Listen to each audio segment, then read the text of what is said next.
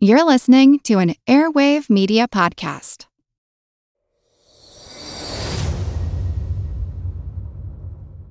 What if I told you there once lived an enslaved black woman in 18th century Massachusetts who recruited a legal team, sued for her freedom, and won? Well, that would be the truth. I'm Andre, and this is the story of Elizabeth Freeman, and this is the Redacted History Podcast. In some of the podcast episodes, we have spent a substantial amount of time discussing stories around courageous black people during the Civil War, like Mary Bowser and Robert Smalls. We have talked about black folk alive and fighting during Jim Crow in the early 20th century, like Henry Johnson and Josephine Baker, and even folks who cemented their legacy during the Civil Rights Movement, like the Honorable Chairman Fred Hampton. But one time period that we haven't tackled is the 18th century, the 1700s. Who was Elizabeth Freeman? Well, for starters, we don't really know. Piecing together this particular episode was really difficult because there just isn't much source material on her. And that has more to do with the fact that she was a black enslaved woman in the 18th century than it being the actual 18th century. Being that she was an enslaved woman, piecing together her life meant we had to piece together the lives of the white people around her, because these folks were 100% allowed to own land, be publicly married, vote, among other things. And these are things that leave behind records. Elizabeth's early life was a true mystery. Your guess is really as good as mine. We can piece together a few things through historical accounts, documents, records, but there isn't much. All we know is that she was born between 1742 and 1744 in Claverack, New York, which was a small township hamlet which ran from the Hudson River inland to the Massachusetts line. We also know she was born into slavery. Before 1776, most enslaved people in the Hudson River Valley came from Africa via Caribbean islands such as Cuba or Barbados, or from South Carolina. It is speculated that she was born to parents who were born in Africa, which parts are unknown. The slave master she was born into servitude under was a white man named Peter Hogboom. At an early age, Elizabeth was purchased along with her sister to be under the servitude of Colonel John Ashley of Sheffield, Massachusetts. We do know that throughout her life she was referred to as Mum or Mum Bet because of the maternal-like role she played to the children she helped raise, the children that typically belonged to her masters. And Bet was actually a common name given to enslaved black women who served in a house role. One of the most enlightening things about this story is that it serves as a reminder, an education really, to what slavery in colonial northeastern America was like. Typically, we think of the harshness of slavery mostly residing in the South, but it is just because most of the slavery that we really talk about and study, at least in my circles in the education that I received, is centered around the Civil War. And by that time, slavery in Connecticut, Massachusetts, and New York had long been abolished. If you take public opinion, folks are often shocked that there was ever slavery in Massachusetts in the first place. It's ironic because Massachusetts is where the Puritans came to escape religious persecution, but there was slavery there? But Massachusetts was actually among the first American colonies to own slaves and did so for about 150 years.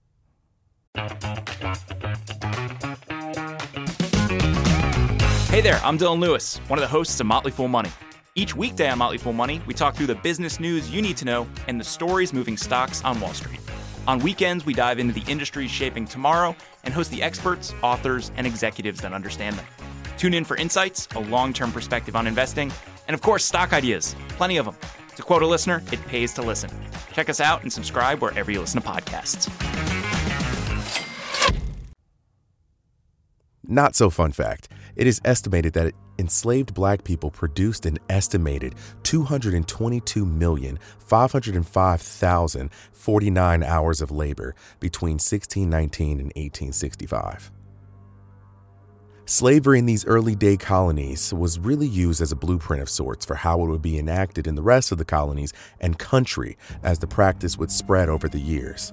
In these colonies, there were master-slave relationships where the slaves were meant to be docile and obedient.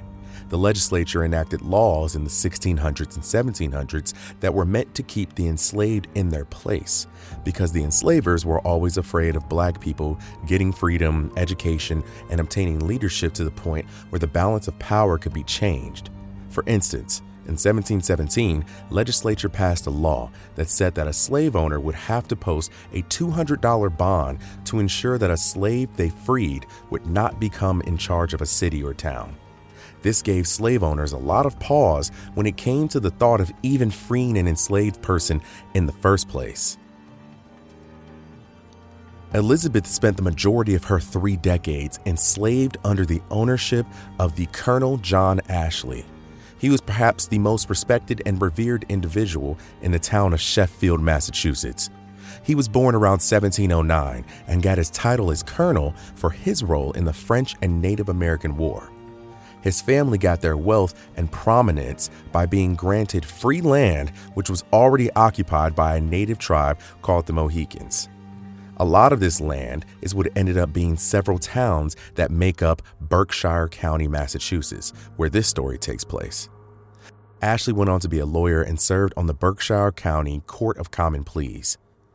Elizabeth was most likely the leader of the enslaved folk who ran the Ashley household. They were responsible for cleaning, cooking, and watching after the Ashley children. Now, Elizabeth suing for her freedom is what a lot of people refer to as a suit for freedom. It came in May of 1781, just months before the British surrender at Yorktown in the Revolutionary War. Interestingly enough, she was not the first enslaved person to sue for her freedom. You ever heard of the story of Jenny Slew? She was a Black woman born in 1719 as the child of an enslaved Black man and a free white woman. Jenny lived as a free woman until she was kidnapped in 1762 by a white man named John Whipple, and later went on to sue. The story is really wild when you think about it. This free woman was over 40 years old, kidnapped and enslaved out of nowhere. Her complaint in court stated that on January 29, 1762, John Whipple, with force and arms, took her, held her, and kept her in servitude as a slave in his service, and thus restrained her of her lawful liberty and did other injuries. Although it is frequently written that Jenny Slew was kidnapped, force and arms is a legal phrase universally inserted in a writ of trespass. After 4 long years, the court ordered John Whipple to free Jenny Slew, but after many technicalities and upholding of different trials. And she eventually got her freedom, basically because her mother was a free white woman. And it was common knowledge to a lot of people that whoever your mother is when you're born, her freedom or lack thereof is what will transfer to you. Now back to Elizabeth. Where did she get the idea to sue for her freedom? What was the motivation that pushed her to this point? Well, there were a few things. In early January 1773, John Ashley became moderator of a committee of 11 local citizens, including an attorney named Theodore Sedgwick. We'll get to him in a second. Theodore Sedgwick wrote a document known as the Sheffield Declaration. This document, approved by the committee on January 12, 1773, expressed anger at how Great Britain was treating her subjects in the colony of Massachusetts and resolved that mankind in a state of nature are equal, free, and independent of each other and have a right to the undisturbed employment of their lives, their liberty, and property. The Sheffield Declaration requested its local representatives to the General Court in Boston to consider the declaration and to use every constitutional means in his power that the grievances complained of may be redressed. That's a mouthful, and it's fancy for, hey, Britain, we don't like how you're treating us. We deserve our due freedom, our due liberties, our due property. Ironic, right? Go back and listen to that long quote of their grievances, and it becomes more ironic each and every time. These white men were so upset with England because they thought their rights and freedoms were being consistently infringed upon, while they were simultaneously holding slaves. Hilarious, even. According to later recounts from Elizabeth, part of her motivation was that she would constantly be around the house doing work and hear the conversation of these men as they held their meetings, talked about the upcoming Declaration of Independence, talked about the Revolutionary War, talked about the Sheffield grievances, the Sheffield Declaration, and the upcoming Massachusetts Constitutional Convention. She would hear the passion and fervor that these men would speak with when it concerned the freedoms that they thought they were entitled to. Besides the Sheffield Declaration in 1773, the Declaration of Independence in 1776, and the impending Massachusetts new Constitution in 1780, there was a laundry list of documents being thrown around that preached about all the rights of men. In March of 1780, there was a constitutional convention in Massachusetts to produce a new state constitution. It was approved in June of 1780 and became law in October of 1780. Being enslaved in a home meant that you were always listening. Many slaves couldn't read, they couldn't write, but they could listen very well.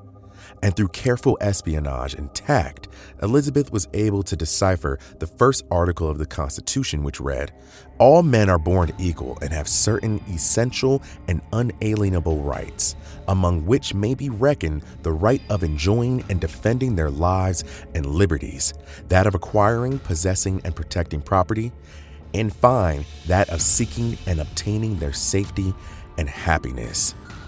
And Elizabeth said, whoa, this should apply. This should apply to me. This should apply to everyone. But what was the thing that ultimately made Elizabeth want to sue for her freedom? Well, there was one day when in the Ashley residence, the lady of the manor, John Ashley's wife, was in the kitchen with Elizabeth's sister. We aren't entirely sure what happened, but the lady was made angered and attempted to strike Elizabeth's sister with a kitchen shovel. Elizabeth rushed to her sister's aid and was struck on the arm. She immediately fled the Ashley residence and vowed to never return. John Ashley appealed her return, but she remained on the run and immediately sought the help of the lawyer and John Ashley's friend, Theodore Sedgwick, a man that Elizabeth knew because he was often present at the meetings at the Ashley household. Theodore Sedgwick was born in Hartford, Connecticut in 1746. He was a man who amassed massive wealth and land in his lifetime and was very passionate about the United States, and his thoughts and beliefs put an emphasis on the united part. He was also a very flawed individual, having owned slaves himself. Shocker. He was very hot and cold on the topic of slavery and abolition. He would go on to represent slaves for their freedom in court, join the Abolitionist Society of Philadelphia in 1792, then turn around and support the Fugitive Slave Act in 1793.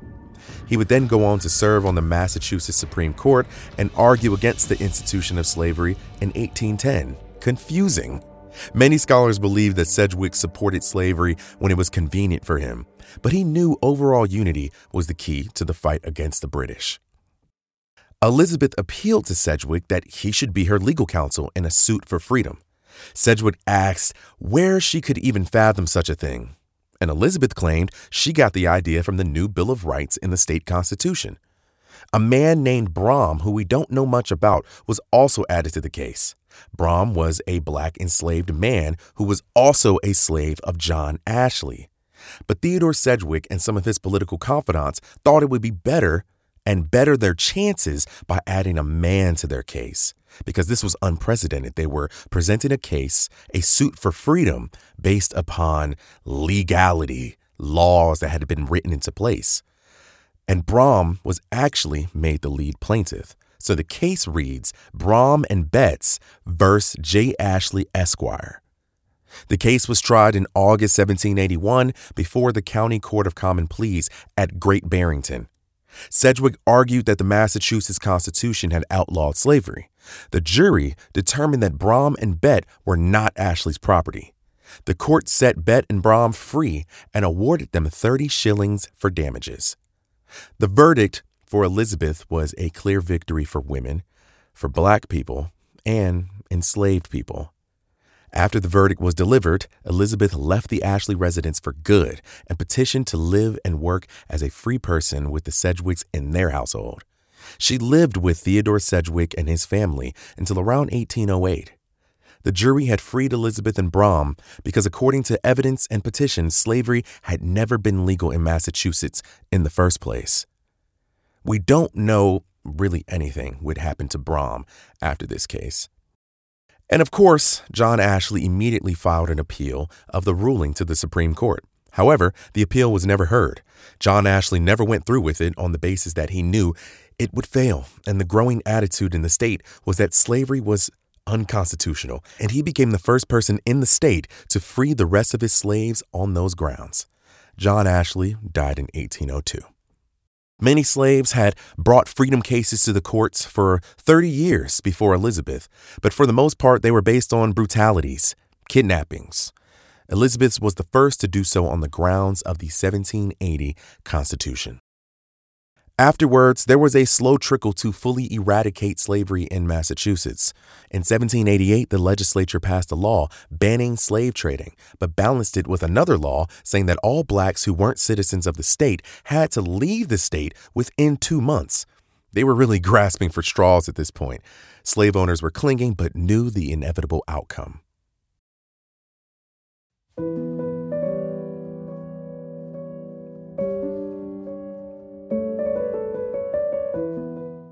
Elizabeth Freeman should be a nationally treasured historical figure. Her life and what she did and how she fought should be taught about in elementary and middle and high schools across the country. But unfortunately, it's not. Is this your first time hearing of her? Because I was not made aware of her or her life until this year. Her story is so unique because her fight for freedom came during the Revolutionary War period. We learn about that in length at every turn in school. Meanwhile, she overcame the institution of slavery almost a century before its abolishment. As a freed woman, Elizabeth lived with the Sedgwicks in a place called Stockbridge. She worked as a respected midwife, nurse, and nanny, helping raise the Sedgwick kids, Henry, Charles, Robert, and Catherine, and seeing them through the death of Theodore Sedgwick in 1813. As she aged, Elizabeth actually did well for herself. She had children and grandchildren and owned clothes, a little bit of money, and about 19 acres of land, and all of this was left to her children and grandchildren. She was a part of a network of freed Black people and built relationships through the folks she met through her children and grandchildren and great-grandchildren. Her place in Massachusetts lore was cemented for the courage she showed during her suit for freedom. Her home ownership gave her hopes for generational wealth to be passed down to her kin and that they would have something to sustain them and the generations to come after them. Her genealogy, for all we know and all that we can track, can only be traced through 1867 because all of her known family left Berkshire County and settled in New York City, Connecticut, and Liberia. We also don't know for sure whether she was ever married. Lore and differing accounts tell us she married young, had one child with him, and he died soon after in the Revolutionary War. Charles Sedgwick, Theodore's son, whom Elizabeth helped raise, made sure there was an accurate, well-drawn-up will for Elizabeth before she passed. Elizabeth Freeman died around the age of 85 in 1829. Elizabeth was a woman who refused to be a victim of her circumstances and sought to fight a fight that would not only improve her life, but also enrich the lives of others. When we talk about impactful women throughout history, we have to include her. Elizabeth spent all of her life being called many names, but when she won her freedom, she chose the name Elizabeth Freeman. She was given a grave and headstone in the Sedgwick family plot, which reads, "She was born a slave and remained a slave for nearly 30 years. She could neither read nor write, yet in her own sphere, she had no superior or equal." Her tombstone stands in the innermost circle of what is known as the Sedgwick Pie. Elizabeth Freeman, known by the name Mum Bet. Long live Elizabeth Freeman. Until next time. Yo, if you like this episode, consider going down and leaving a rating and review. It goes a long way. I truly appreciate all the support, and I'll see y'all next time. Love y'all.